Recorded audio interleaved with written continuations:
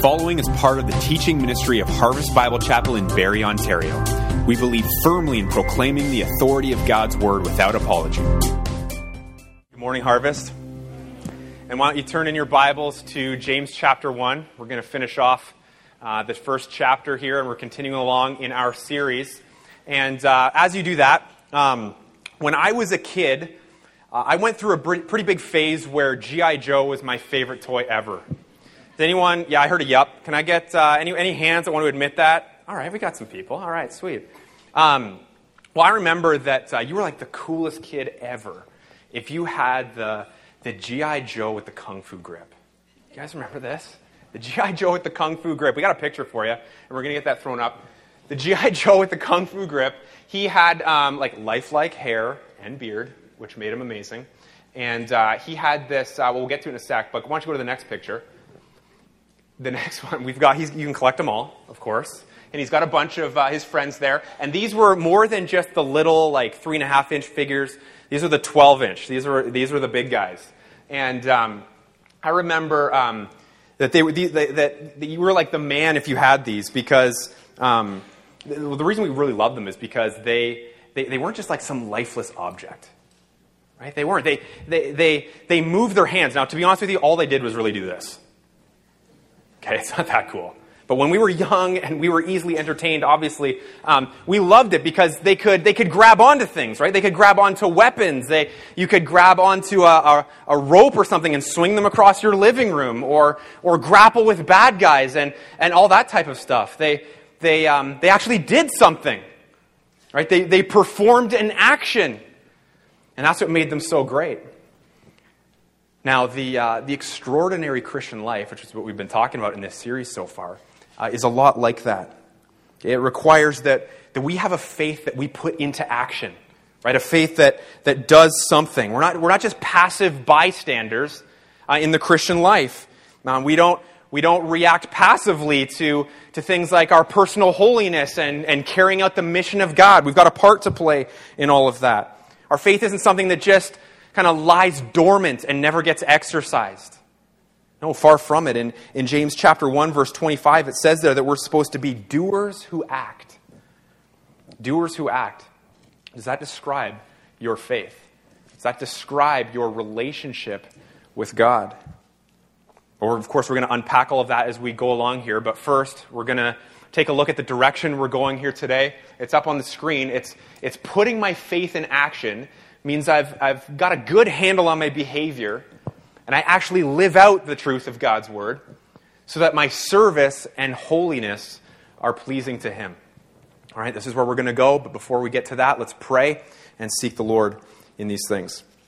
God, we thank you so much for being a God who loves us, Lord, a God who saves us, as we've just sung about and we've remembered in communion. God, thank you that you involve us in the game as well. You don't just expect us to sit on the bench and do nothing. You've got a part for us to play. And so, God, I pray that as we unpack this great section of Scripture, Lord, that you would impress on our hearts the areas of our lives that we need to change, or some of the ways that we need to step up. Lord, I pray that you would encourage us in those things and really light a fire in us and a passion for the things of the Lord Jesus Christ. So, God, fall on us by the power of your Spirit in here. Lord, teach us through your word. Change us. Make us like your Son, Jesus. We pray these things in your name. Amen. Amen. So I'm going to read the passage then. We're in James 1. We're going to read verse 19 down to 27. All right, it says this. It says, "Know this, my beloved brothers. Let every person be quick to hear, slow to speak, and slow to anger. For the anger of man does not produce the righteousness of God. Therefore, put away all filthiness and rampant wickedness, and receive with meekness the implanted word, which is able to save your souls. But be doers of the word and not hearers only, deceiving yourselves. For if anyone is a hearer of the word and not a doer, he is like a man who looks intently in his natural face in a mirror. For he looks at himself and goes away and at once forgets what he was like. But the one who looks into the perfect law, the law of liberty, and perseveres, being no hearer who forgets, but a doer who acts, he will be blessed in his doing.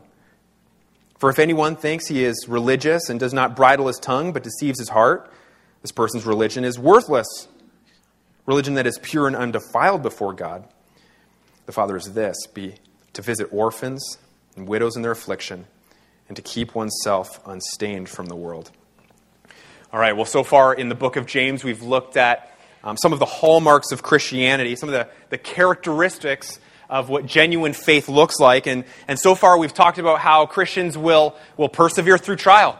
Right? They will endure those kinds of things. They will have an unwavering faith. And then this passage that we've just read now shows us how our faith will generate a response out of us, actions that we will carry out. Okay, so here we go. Okay, putting my faith into actions means I've got a good handle on my behavior. And that's the first thing. Just take a look at verse 19 with me. Verse 19 says, "Know this, my beloved brothers, let every person be quick to hear, slow to speak, and slow to anger." Okay, so right off the top, what does James do here? Well, he gives us a good list of what our behavior should look like. Okay, specifically as it relates to the way we interact with people. And so we'll go through this. It says there, we need to be quick to hear. We need to be quick to hear. It means that as we grow in our relationship with the Lord and as we're changing, we should be developing this ability to listen carefully to those around us. To hear them out, to find out, like, what's your story? And to listen carefully to their way of thinking and their beliefs and all of that. You might be like, well, why exactly do we need to listen that carefully? Well, because then we'll know how to help them. Right? Then we'll know how to reach out to them and have an effective ministry. We'll understand them, first of all, and then we'll know, like, hey, I need to give this person advice and wisdom. That's what they're hungry for, or they just need to be encouraged because they're super down. Or maybe they're off in a bad place and they need a bit of a rebuke there. What else does it say? It says that we should be slow to speak. We should be slow to speak. When our responses to people are careful and measured. That's what he's talking about. Now, if you want to see the opposite of slow to speak, just go online. Right? Just go online and we see, honestly, are Christians sometimes not the worst at this? How we behave ourselves and how we carry ourselves online. You look at blog posts and the comment strains underneath that and how people vent and go off and on Facebook about all kinds of things. Right? We're very quick to speak in those situations. And sometimes it's in a completely ungodly way. Right? We're not bringing any glory to the Lord through all of that. It's because we're so quick to shoot our mouth off and share our opinions, and they haven't really been that well thought through, but hey, I got something to say, and I'm going to say it. Okay, it's careless. Again, it doesn't please the Lord. Okay, and then it also says there that we need to be slow to anger. Slow to anger, for the anger of man does not produce the righteousness of God. Now, of course, there is a time for righteous anger. Right? That's when we get angry about the things that God gets angry about. But that's not what this is talking about here. This calls it very specifically the anger of man. The anger of man. In other words, sinful anger. And now, interestingly enough, this word does not necessarily mean the explosive outburst of anger where we're just losing it and we're flying off the handle. Maybe that's what you think when you think of anger, and you've seen that before in your life or in the lives of others. But what this word really means is it's referring to a kind of an inner, deep resentment that smolders. That's the thrust behind this word. So this is the kind of anger that might not be all that visible to those around you. It's in your heart, and you're dealing with it, and of course the Lord sees all of it. Let's not kid ourselves there. And ultimately, anger always has an impact on our relationships. Right? It always does. It says here that the anger of God, the anger of man does not produce the righteousness of God. Not produce the righteousness of God. Another way of putting it here is just that sinful anger does not accomplish what is right in God's eyes. Right? It's not getting it done. It's a bad plan to let yourself get wrapped up in anger. Right? It's not going to be good for you. Just ask the wife of an angry husband. Right? Or the children of an angry father. There's some consequences for anger. Our relationships suffer if we're not slow to anger. All right, so James, he gives us some good examples here of how to behave in our relationships, and then he kind of zooms out on the whole thing and takes a look at our behavior just in terms of sin in general. And he says there in verse 21, he says, "Therefore put away all filthiness and rampant wickedness." Literally, this means means get rid of all moral pollution and superabundant evil. We're not to play with that. We're not to enjoy that. Let's get rid of it, he says. Now, some of us have heard that kind of thing millions of times because we've grown up in the church and we've come to services like this countless times. But others, maybe we're new to the faith. Or we're just checking church out and man, what's this guy saying? Right? We don't understand, and we don't really understand. We don't get it. Okay, but the point here is that being a Christ follower is going to change your behavior. The way that you think, the way that you act, the way that you speak and express emotion, all of that really is behavior, right? All of that changes. And he says there that we're supposed to put away all filthiness and rampant wickedness. In other words, do something about your behavior. Right? Do something about it. Perform an action that leads to change in your life. There's a responsibility there on our part. And by the way, behavior, it's not just some external thing. Right? Where it's supposed to come from the heart. And what I mean by that is we're not supposed to live lives where we're just kind of putting up appearances and pretending that everything's all good and clean and washed on the outside. But on the inside, it's a disaster. Right? And we're not dealing with it. We're not supposed to be like that.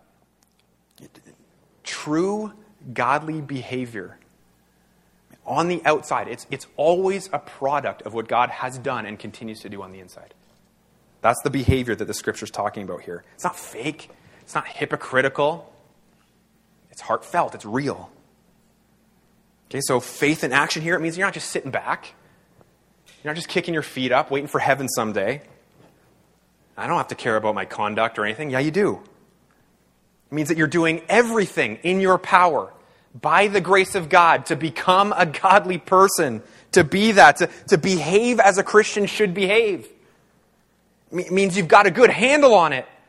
I'm on top of this thing now. Now, if you were to tell me that you've got a good handle on your finances, let's say, what would you mean by that? Well, it'd mean that you're in a pretty good place with how you spend your money.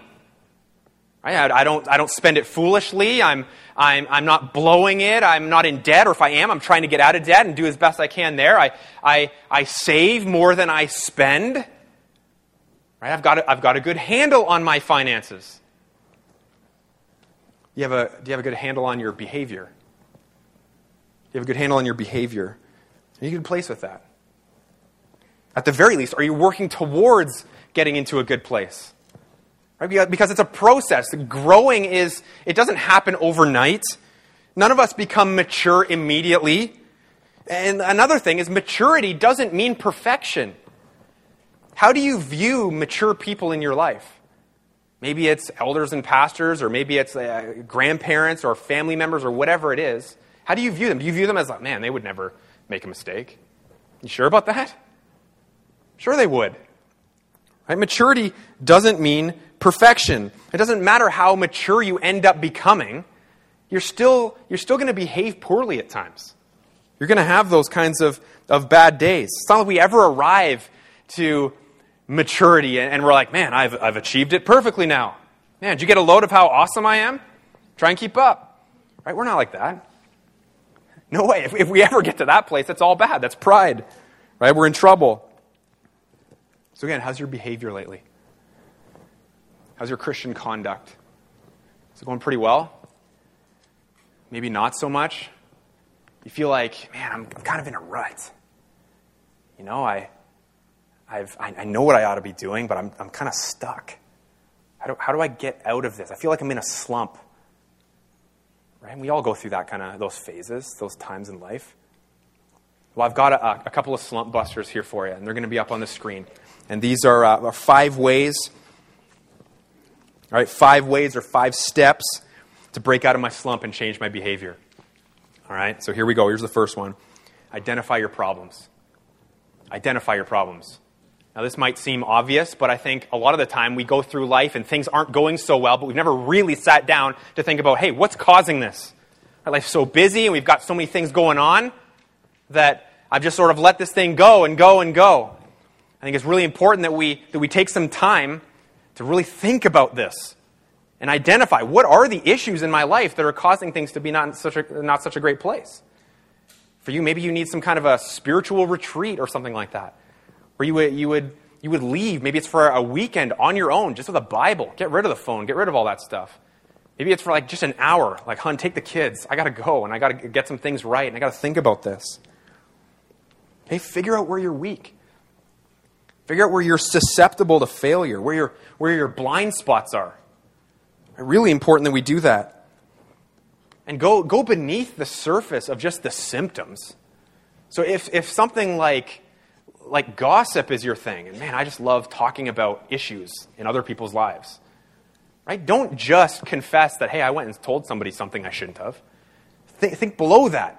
Like, why am I such a gossip? Is it because I have such an insatiable desire for control, and I feel like I control someone else's life when I'm a gossip? Or for you, maybe it's maybe more of a, I think I'm better than a person. I like that feeling.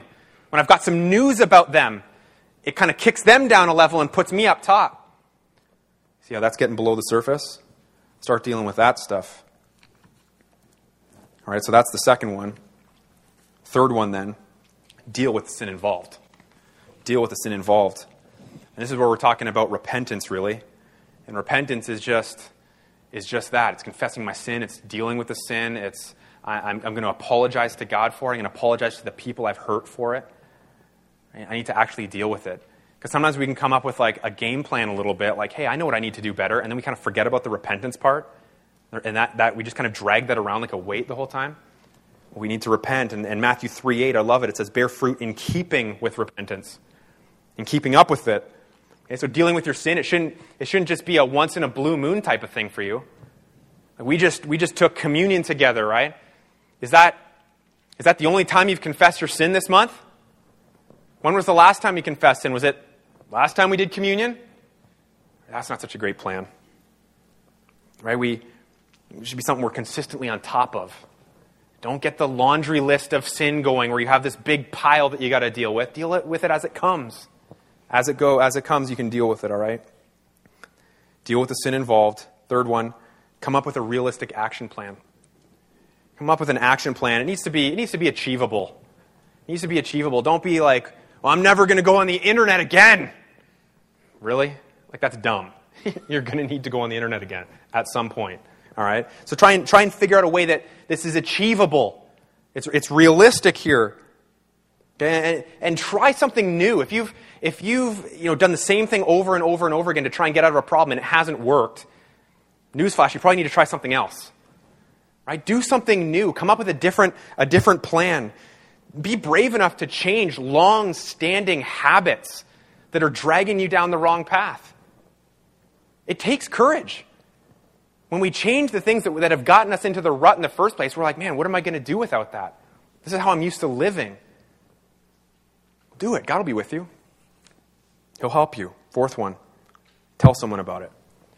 Tell someone about it. This is about being accountable. We need to get accountable. I mean, real accountability. Make sure that someone will hold you to it, and if you fail, they will shame you publicly. No, that's like the worst plan. Okay, not that. But it's got to be more beyond like hey, Steve, I blew it. And Steve's like, all right, we move on. Like, that's not accountability. It's got to be the person who's going to be there to help you work it through. They're going to pray for you. They're going to help you go to God's Word and find some verses, some nuggets there that are going to really apply to that situation. People are going to help you figure out the game plan. That's what accountability partners look like. Here's the last one, number 5. Get going already. Get going already. There does come a time where you just need to do it. Enough talking, enough thinking, enough planning and strategizing and all of that. Just do it. You got to do something. You got to put your money where your mouth is. You got to take that step of faith and believe that God will be there with you in that moment. Right? And all of that really leads us to the next thing here. Okay, putting my faith into action means that I actually live out the truth of God's Word. I live it out. Take a look at the last part of verse 21 there, partway down. It says, and receive with meekness the implanted word, which is able to save your souls. This is such an incredible line. It says first that we need to receive with meekness. You ever had someone confront you on an issue? Like, hey, I think it would go a lot better for you if you did this instead of that. You know, they've offered you some constructive criticism, some pointers on how you can improve whatever, something. Well, when you receive that advice, it means that you've accepted it. You've agreed with them about it. And you've accepted it with meekness, the word says there. Now, meekness, let's be clear about this. It does not mean weakness. It doesn't. Now, I'm not sure if this is entirely fair or not, but I think we can blame this belief that meekness equals weakness on those really old school, I think 70s era paintings, pictures of Jesus, that you would see in like those old churches, usually in the children's ministry room in the basement somewhere. And, Jesus he's wearing like the nightgown and he's laying down on a bed of flowers and it looks like he just used like a hair straightener, and he's usually petting a lamb, like that kind of thing. And underneath, what does it usually say? Something like, Jesus, meek and mild. And I think those pictures have single-handedly ruined the word meekness for like a generation of people. Like, man, I don't want that. Right? It seems weak. Why would I want to be that? Well, meekness doesn't mean weakness. It just means humility. It means humility. But what exactly do we need to receive with meekness or humility? Well, it says there the implanted word of God. The implanted word. And what this is suggesting here is that as Christ followers, we should never think of ourselves as, I'm done with the Bible. I don't really need it anymore. I got saved and I know that I'm going to be going to heaven someday, so I guess I'll do whatever now in the meantime, and who cares about the Bible? Okay, wrong. The Bible it's a permanent fixture in our lives. Right? It's an extremely inseparable part of us. It says there that it's been implanted in us. So kind of like what Jeremiah talks about, it's been written on our hearts. It means it becomes a part of who we are, and we keep coming back to that truth. We keep reading this book time and time again. Why? Because the verse says it's able to save our souls. That word save there, now it refers to sanctification. Okay, not justification. Justification is great. That's what happens the moment that you put your faith in Christ for the forgiveness of your sins and you become a Christ follower. You are then justified. It means that you have been declared righteous. It means that God no longer holds your sin against you. He's taken care of that. He's paid the debt. The penalty is done. It's been wiped clean. You've been justified. It means that you've got a parking spot in heaven waiting for you. Or you've been saved positionally. Right, that's what justification means. But here it's talking about sanctification. That's what the word saved means. What's that? Well, it's the process of becoming more holy. Okay, so when we get justified, back to that word for a second. Okay, we're declared righteous, but practically speaking, are we still kind of messed up and sinful? Yeah. So sanctification now is where God starts to work that stuff out of us for the rest of our life. Okay, super important. And it's telling us there that the implanted word, it heals us. It rescues us from all of our sinful decisions that we've made and the ones that we could potentially still make. That's why we receive the implanted word. It gives us wisdom. It shows us the right path to follow, how to live life properly. Now, these next verses are critical as well because they show us exactly what the reception of God's word in our lives will look like. This is how it all plays out. Ready for this? Verse 22. It says, "But be doers of the word, and not hearers only, deceiving yourselves." In other words, again, receiving the truth of God's word, it means we actually do something with it. We act upon it. Okay, we don't just hear it and then that's it. We do what we've been taught. We practice what we're learning. My faith's an action.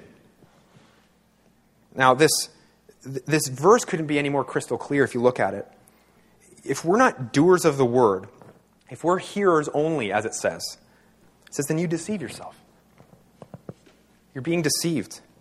You're a fool. You're being duped. All of that. Right? Our faith is in action. I think what this is really getting at here is that it can be extremely easy for us to hear teaching. Something like this right now in a church, or a radio ministry maybe, or a podcast that you listen to. We hear that, and we can think that in the hearing of it only, I've done my part. Right? I'm done. This is all I need to do. I listened to good teaching today. Now, of course, we need to submit ourselves and sit under solid Bible teaching. Right? Pretty crucial that we do. But the incredible challenge that we see here in the text to all of us is that we actually need to do what we're being taught.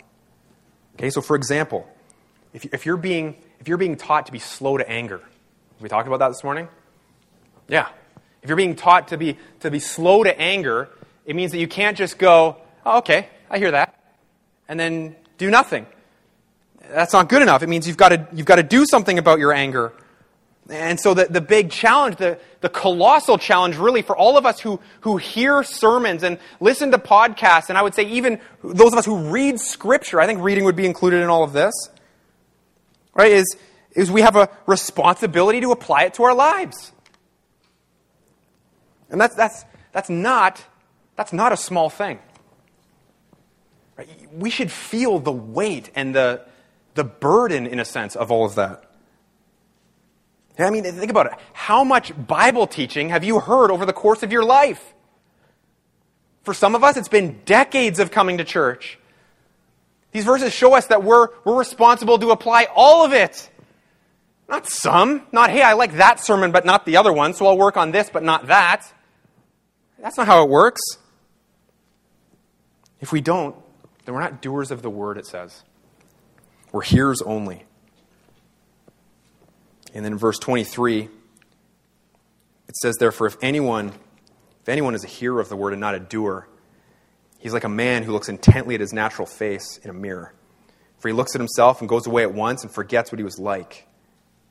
Okay, so if you don't actually live out the truth of God's word here, it says that you're like a dude who goes into the bathroom and he gets himself all ready and makes sure that not a thing is out of place, but then as soon as he walks out of it, he's like, man, what color is my hair again? Do I wear glasses or I can't remember, right? And the point of James's illustration here is that it would be ludicrous to imagine anyone actually doing that. He says, but hey, that's you if you're a hearer of the word and you're not a doer. Right? It's a big deal. We need to actually live this out. If we don't, it's just going in one ear and out the other. Okay, you ever tell your kids to pick up their toys or take out the garbage in the kitchen or something like that?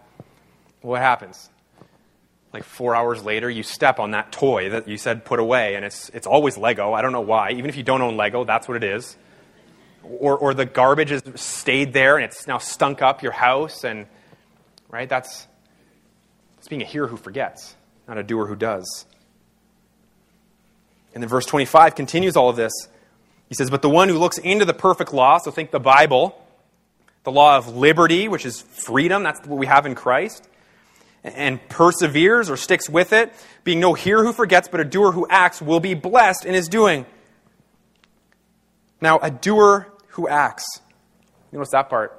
You'll see that that's really like a double positive, a doer who acts. It's kind of like saying, like a carpenter who builds, or a comedian who jokes. Same sort of idea. It kind of seems redundant. But it's making the point here that this is the person, obviously, who makes things happen. Right? They're on top of it. They're doing this. That's the kind of disciple that God expects you and I to be. That's the kind of disciple it says that God blesses. He will be blessed in his doing, is the verse. A really, really key. Don't settle for anything less than that. We're doers who act, which means that we actually live this stuff out. I guess the question to ask then is do you apply God's word? How are you doing with that? Is it going well? Is it not? Like, for example, when you take notes during a sermon, I see a lot of you doing that, and it's great. What do you end up doing with those notes? Do you go back over them and do you seek the Lord and, hey, I want to apply this to my life, and I want my life to mirror these things that I wrote down and these things that I was listening to and being taught? Do you do that? Or do your notes end up being like, I don't know where those went, they got lost? Or I just kind of throw them in a file and never look at them, or I spit my gum out into them. Right? You do that with your notes? How about small group? Okay, you're going to be showing up to small group this week, eager to take these truths and make them stick in your life? Or will your small group this week be more about you just kind of showing up cold? Man, was I even at church Sunday? It was like 2 days ago. I don't remember. I hope my leader doesn't ask me anything or expect much from me because I don't remember a thing. And what time does this thing end? Right? Is that going to be your small group time? Look, we're all going to have days like that. We really are. We're lazy and we're not doing anything to live this out. In fact, we might be going in the wrong direction a bit. In fact, if you think about it, we've all heard way more than we'll ever be able to remember, let alone apply. Right? That's true. But here's the thing. Don't be too quick to let yourself off the hook about it. Right? We can do that. Ask yourself, is this passive attitude in my life, is it becoming a pattern? Am I being persistent enough to put these truths into effect? Am I living this stuff out, or is it becoming more just head knowledge, where I know a bunch more things? Is my brain smarter, or is my heart being changed? These are important questions. So don't just listen. Don't just be a hearer. Do. Act. Now, I had a pastor friend who used to, he told me he used to always cringe when people would come up to him after one of his sermons and they would be like, hey, thanks, Pastor, I really enjoyed that. And give the little pat on the side, on the back. He'd be thinking, what? You enjoy that? He's like, I just spent better part of an hour kicking you in the teeth with God's word about how you're a sinful, depraved wretch. And you're telling me you enjoyed that? Now, let's be clear. I think sometimes when people come up and say things, and this church has always been super encouraging, when they come up and say things, they're trying to be nice. And they're trying to encourage. And sometimes they did genuinely enjoy it because it brought them out of a dark place to a good place. That's what the power of God's word will do. Okay, but sometimes those comments seem to reveal more of a hey, I don't remember what you just said, but can't wait till next week. Right? Can't wait to watch you bleed out all over the carpet again for us. It's going to be fun. Right? It's more consistent with a hearer who forgets than a doer who acts. So let's work hard at this. Let's be doers who act. Big responsibility or small responsibility? Answer? Big. Yeah, it's huge. All right, so putting my faith into action requires that I've got a good handle on my behavior and I'm actually living out the truth of God's word so that my service and holiness are pleasing to him. You take a look at verse 26 here. He says, if anyone thinks he's religious and does not bridle his tongue but deceives his heart, this person's religion is worthless. Now, Todd's, in a couple of weeks, he's going to expand on taming the tongue in chapter 3, 1-12. That's basically the whole message. So we'll leave that part for now. But notice here how James uses the words religious and religion. And he carries those into verse 27. Take a look. He says, religion that is pure and undefiled before God the Father is this: to visit orphans and widows in their affliction, and to keep oneself unstained from the world. All right, let's get this out of the way. How many of you have ever described Christianity to somebody by saying the words, it's not a religion, it's a relationship? Let's see the guilty parties here. Let's put my hands up. Okay, I've done that kind of thing as well. Well, according to this verse, do you think that's maybe not the best way to handle it? Okay, maybe not. At the very least, we need to understand that there's really two different kinds of relationship, or religion. Okay, two different kinds.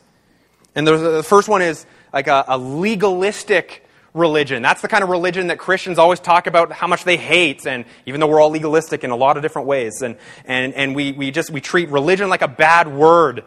It's the legalistic religion kind that we're talking about. So that's one side. The other side is pure and undefiled religion, like we see here in this verse. So let's cover the legalistic religion first. Okay, when we say something like Christianity isn't religion, what we really mean there is that it's not just about obeying a bunch of rules. Okay, that's legalism, or legalism is where we try to earn something from God. We try to earn forgiveness. We try to earn favor. We try to earn His love through our performance. So, we're dancing a jig over here, hoping that God's going to be real impressed with that. Okay, that's legalism. Okay, true Christianity isn't just empty religion in the sense that it's not about an outward mechanical obedience to a bunch of rules, but our heart's super disengaged. Okay, so all the things that we do as believers, things like reading our Bibles and praying and being on mission and going to church, all of that kind of stuff, none of it causes us to become a Christian. Right? None of it does. Maybe you've heard the quote before that going to church doesn't make you a Christian any more than standing in a garage makes you a car. Right? It's a good line. All of that to say, our works, our effort, our performance, our behavior, none of that saves us. None of it does. The Bible teaches really clearly that we're saved by grace alone. It's a gift.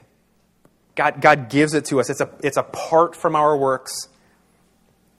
Okay, so we're not saved by our works, but understand this: we are definitely saved to do good works.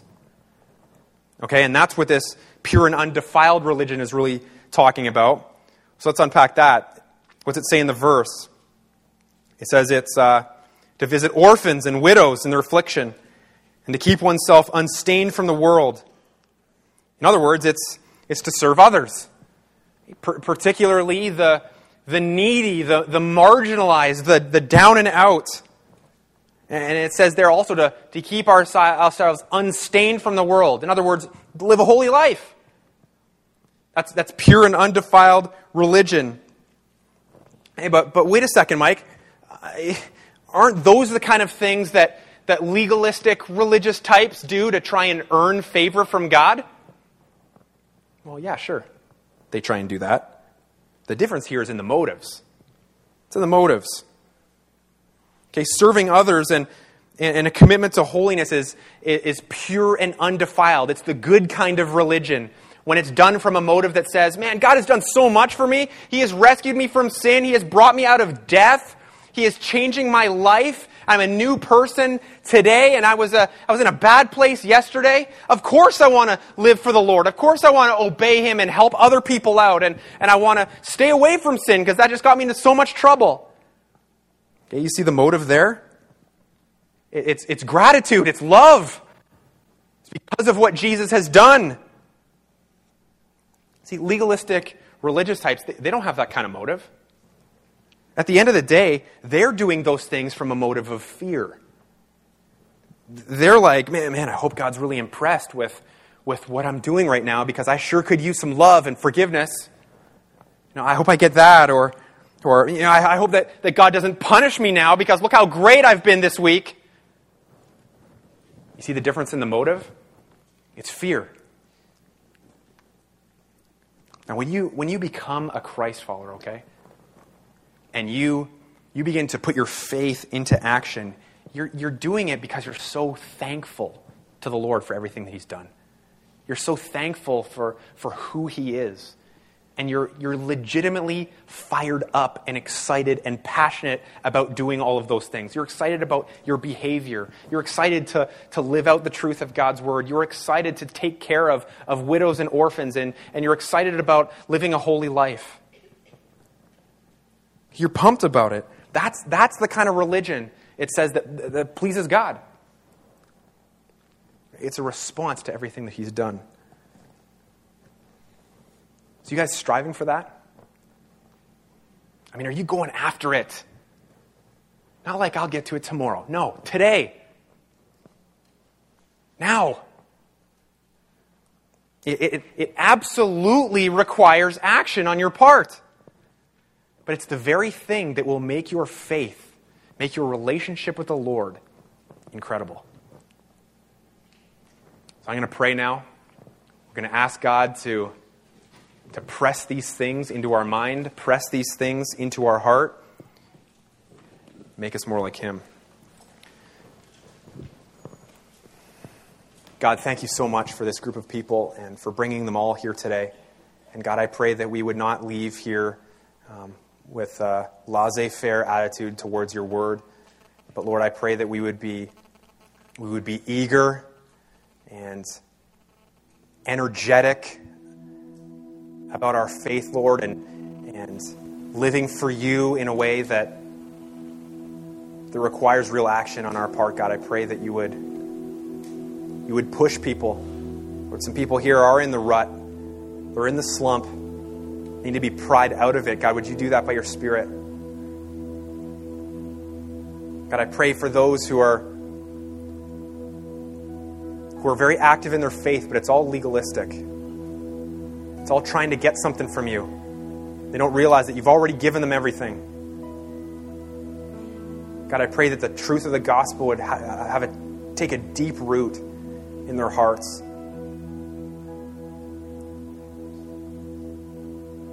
Lord, I pray that our lives would be honoring to you. Lord, I pray that you would see what we're doing and be excited about it and continue to encourage us to continue to grow. That others would be very much affected by it in a good way. So God, we love you.